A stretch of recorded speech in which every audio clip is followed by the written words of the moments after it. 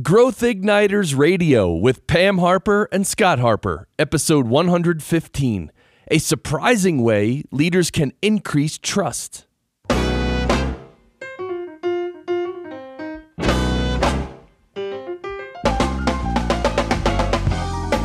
This episode is brought to you by Business Advancement Incorporated, enabling successful leaders and companies to accelerate to their next level of success. On the web at businessadvance.com. And now, here's Pam and Scott. Thanks, Chris. I'm Pam Harper, founding partner and CEO of Business Advancement Incorporated. And right across from me, as always, is my business partner and husband, Scott Harper. Hi, Scott. Hi, Pam. It's always a pleasure to join you for another episode of Growth Igniters Radio with Pam Harper and Scott Harper. And for our first-time listeners, our purpose is to spark new insights, inspiration, and immediately useful ideas for visionary leaders to accelerate themselves and their companies to the next level of growth and success. So, Pam, our regular listeners know that we're really big on keeping up with emerging trends and new studies that give us insights about things that impact business growth and success. And we recently read an article that cited a study that focused on some very troubling trends about the growth of distrust in many institutions, including business. That's right. The January 2017 Harvard Business Review featured an article about the most recent results of the Edelman Trust Barometer. They surveyed tens of thousands of people across dozens of countries about their level of trust in 4 areas: business, media, government, and NGOs. Yeah, and they've been doing this now for about 17 years. Yes, and for the first time ever, the results showed a decline in trust in all 4 areas. Oh, wow. A particularly troubling statistic is the huge decline in confidence in leadership.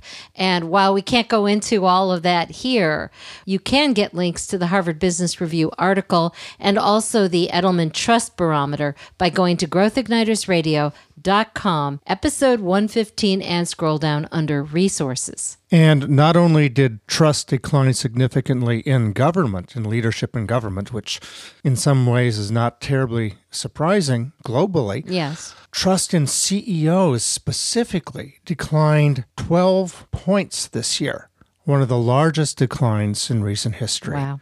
And this has a huge impact on all kinds of business issues, ranging from creation of strategy to innovation, entering new markets.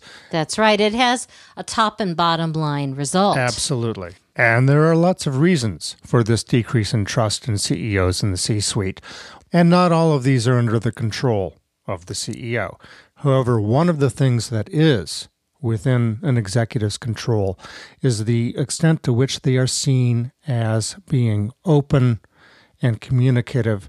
And one of the things that we've heard and experienced many times is that often stakeholders, employees, partners, other people feel like the CEO and the C-suite are holding back on things that the stakeholders very frequently, accurately sense are going on, but don't fully understand. That's right. And it begins the creation of the elephant in the room. Okay, the elephant in the room where I know something's going on, you know something's going on. I know that you know that I know that you know. And we're not talking about it. Exactly. The question is, why? Why is there this lack of communication? Well, you were talking about it a little bit. It starts out, as we were just saying, and there are a variety of reasons that grow over time. So it isn't just a stagnant elephant. Right. It starts out small, perhaps. And sometimes it's about confidentiality issues. Right. Say the company is going through a merger or an acquisition now. Obviously, the C-suite can't talk about all these aspects of it, but employees and others can sense what's going on. Or that something is going on. They don't know what it is always, but they can sense it. And that can really degrade trust. That's right. That's one. So it's a very tricky issue to navigate, understandably now, sometimes there are issues that are just uncomfortable. it may be conflict among individuals or among groups. You see this especially in family-run companies, where you've got the family baggage going on. Yep. And, this happened to me, and we're not going to talk about this here, but we really are going to talk about it. And actually, though, it does happen. I've seen it happen in publicly held companies. Sure. And it's a different dynamic, but it's still very much along those lines. Frequently, it's, I don't want to bring this up because I'm afraid doing it will make it worse. Mm-hmm. Let's let the sleeping dogs lie. Yeah, and that... to mix my metaphors. Okay. And, well, the elephant can step on the sleeping dog, right? There you go. Yeah, and that can be a real issue. And all the time these things happen, they grow and trust degrades. And so it's not just that stakeholders distrust CEOs. The messy truth is that sometimes CEOs can distrust their stakeholders. Or sometimes they just aren't sure how to open up and create conversation in a way that doesn't create more problems than are resolved. In any case, mutual silence feeds the elephant in the room, and this really results in a significant degradation of trust. Now, something our clients have been surprised by is that it is actually possible to increase trust even under these circumstances. Right. It starts with being the one to open the conversation and take control of the elephant in the room. And that's not always an easy decision. I agree. But if you look at that decision with ripple effects in a positive way, all of the benefits that can come from it, right, and they are considerable, it makes that decision much clearer. To do this well, you need to have an understanding of the dynamics of the elephant in the room. Okay. In fact, a while back, we wrote a report called How to Take Control of the Elephant in the Room, and we talked about how to spot the elephants in the room and how to understand more about what feeds them. Right. One of the things we don't discuss so much in that report is what's behind all those symptoms, which essentially comes down to a fear of vulnerability. Right, on both sides. So the question is, how do you overcome this fear of vulnerability and move to productive dialogue? Well, that's what we're going to talk about in the next segment. Right now, we're going to take a quick break. When we come back, we'll talk more about how leaders can take control of the elephant in the room and increase trust. Stay with us.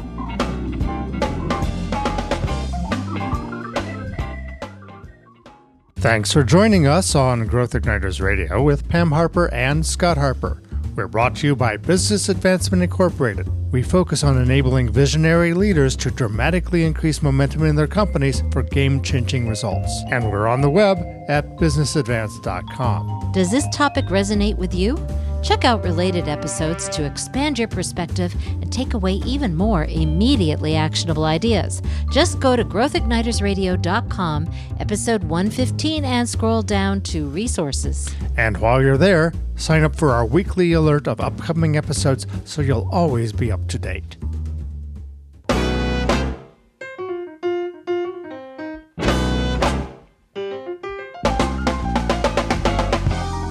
Welcome back to Growth Igniters Radio with Pam Harper, that's me, and Scott Harper. Today, Scott and I are talking about confronting elephants in the room as a surprising way leaders can increase trust, and especially talking about the issue of what's behind a lot of the symptoms we see when their elephants exist, and that is facing the fear of vulnerability. So the fear of vulnerability, what is that? It's feeling exposed, it's feeling in danger? Well, I think the best way to talk about it just briefly right now is from Brené Brown, who wrote a book called Daring Greatly.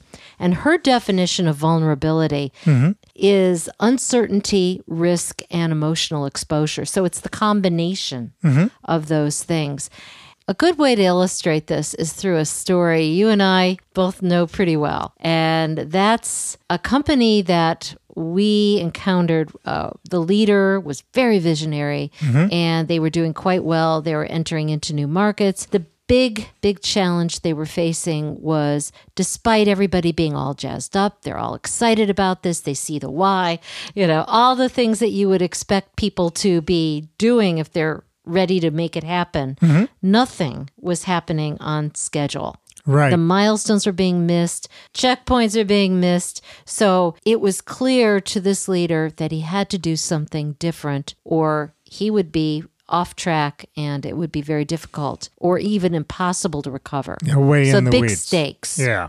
And so he was confused because his executive team was in agreement. They all agreed on the goals and milestones and concepts of what would happen. But when he would check with them, they would say, we've got these other priorities that are also important. But as you said, ding, ding, ding, something's not right. So this is a common scenario for elephants in the room. Now, nobody goes around usually saying, hey, we have a bunch of elephants here. Or we're going to avoid having a conversation with you. That's right.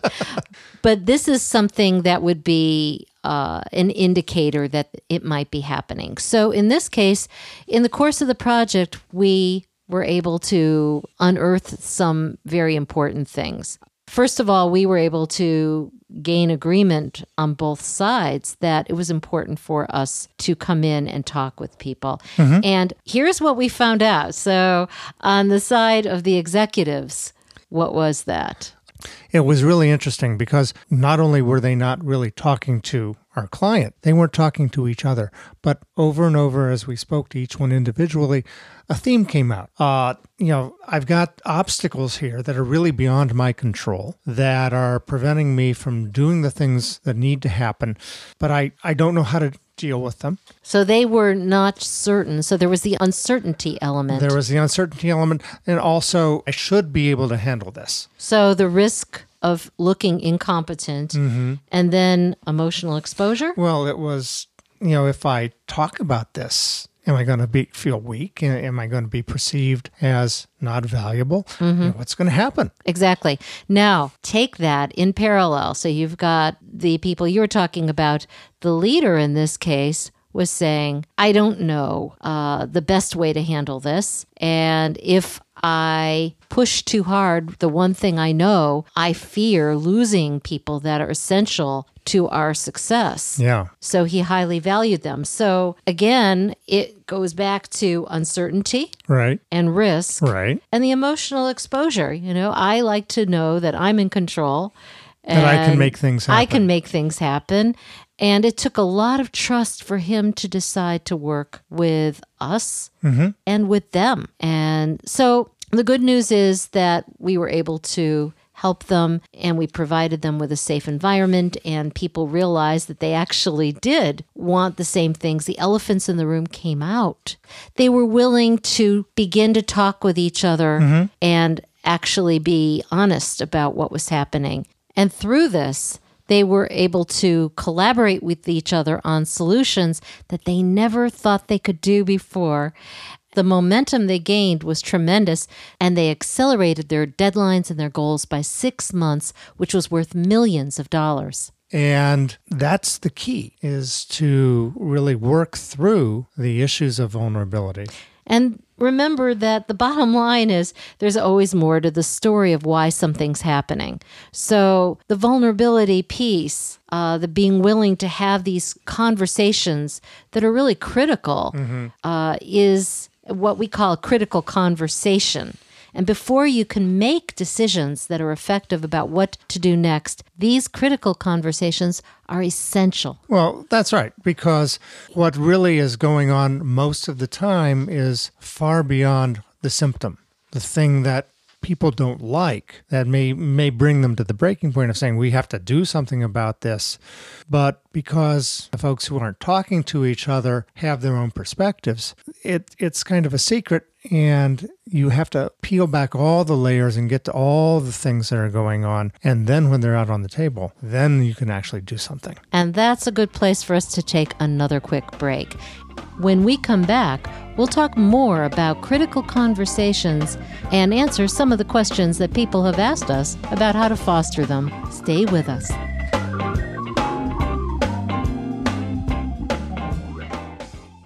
You're listening to Growth Igniters Radio with Pam Harper and Scott Harper, brought to you by Business Advancement Incorporated, on the web at businessadvance.com. So Pam, we were just talking about our report, How to Take Control of the Elephants in the Room, which people can download by going to growthignitersradio.com, episode 115, and going down to resources. What are 3 reasons that people should read the report? The first is that spotting the elephant in the room is probably one of the more difficult things to do because it can look like different things. We spoke about one way that it appears, but it can be others. So people may not be even aware that there is an elephant in the room. The second reason is that we talk about the food that feeds these elephants, makes them grow big. So you want to find that food as soon as possible. This report does talk about that. And the third is it's a great reminder on how you can actually take control of the elephants in the room. It's a great starting point. Okay.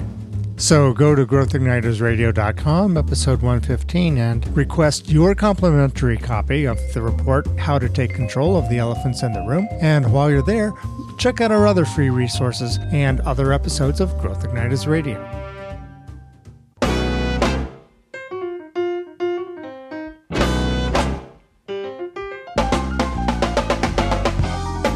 Welcome back to Growth Igniters Radio with Pam Harper and Scott Harper. Today, Scott and I have been talking about confronting elephants in the room as a surprising way leaders can increase trust. We're dedicating this segment to answering your questions, some of the questions that we've been asked about how to deal with critical conversations, as we call them, before you make the decisions about how to take control of the elephant in the room. Okay, so the first one is, all right, well, I know that there's something going on, and I sense that there's an issue. How do I start this conversation, this difficult conversation? Well, the first thing is you have to decide who everyone is that you need to include.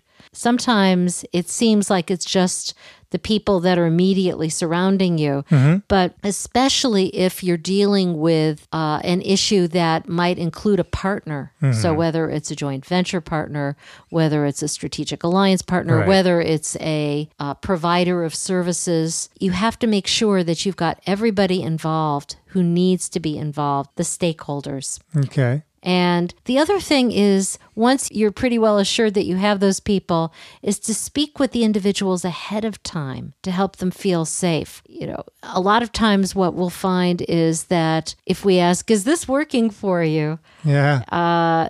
They'll say, no, this situation is not working for me, but I don't know what to do. Going back to the fear of vulnerability.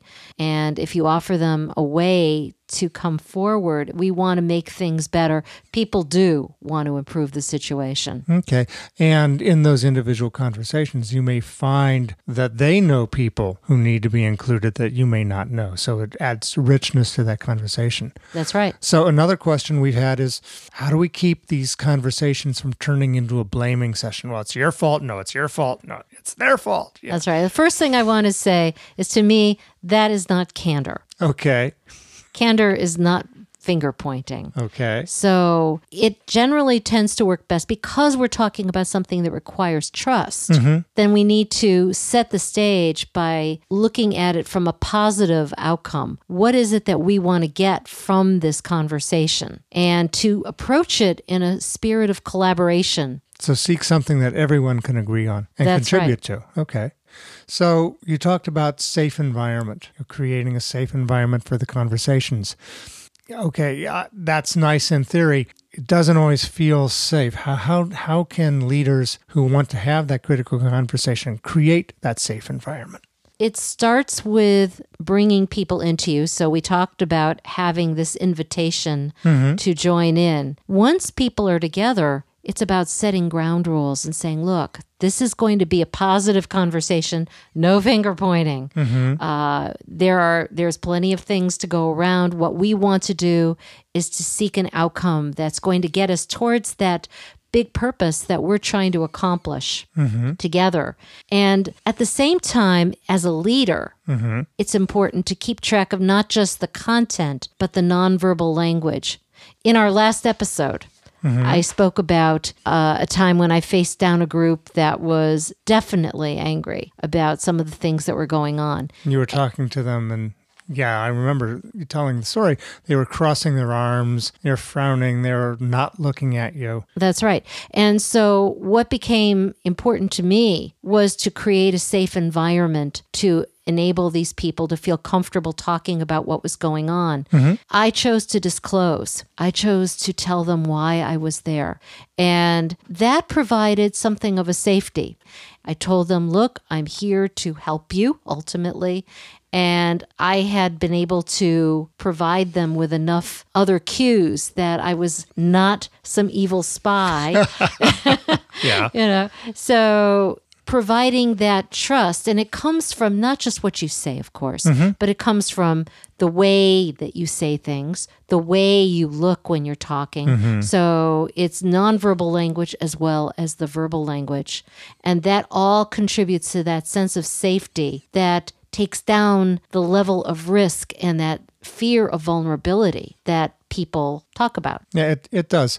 And also another thing that we've spoken about multiple times is in a conversation, especially when there are multiple people, monitoring not just the content and the nonverbal language, but who's talking and who isn't talking. That's right. You have to keep an eye out on everybody. It's a little bit like patting the head and rubbing the tummy. You can't too much attention paid to what people are doing, and you've lost focus on the topic.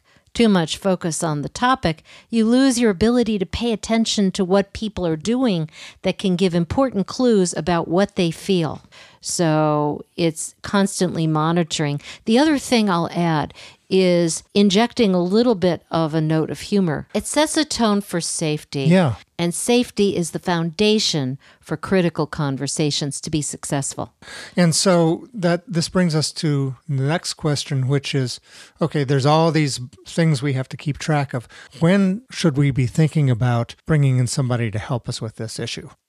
The more sensitive the issue, and the more emotionally charged it is, the more important it becomes, the greater potential upside there is to bringing somebody in who's experienced with finding the issues, being able to notice what's going on, being able to pat the head and rub the tummy at the same time, and generally collaborate with everybody in the sense of saying, I'm going to help you to create that safe environment so you can feel vulnerable, so we can amp up the nature of the conversation and really make the things happen that we want to have happen that are going to be big stakes. And if there are disparities in power, obviously it can also help because it sort of puts a buffer in.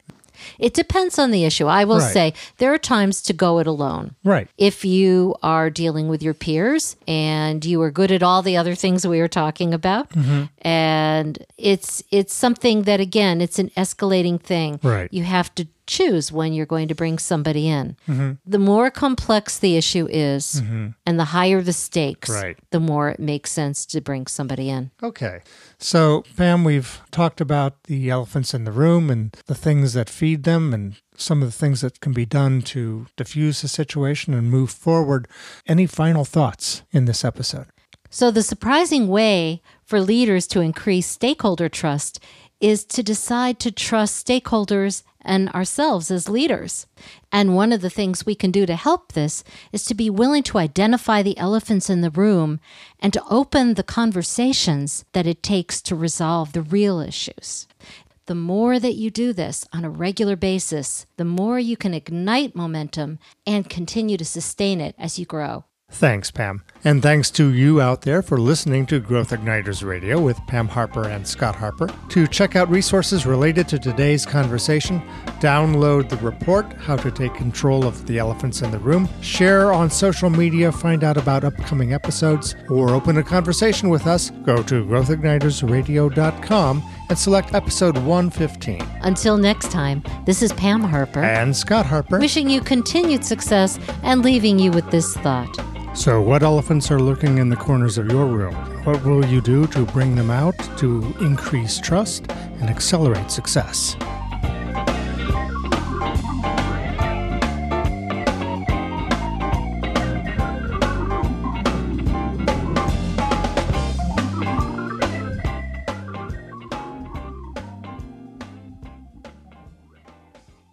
Growth Igniters and Growth Igniters Radio are service marks of Business Advancement Incorporated. All Growth Igniters Radio episodes are copyrighted productions of Business Advancement Incorporated, intended for the private use of our audience.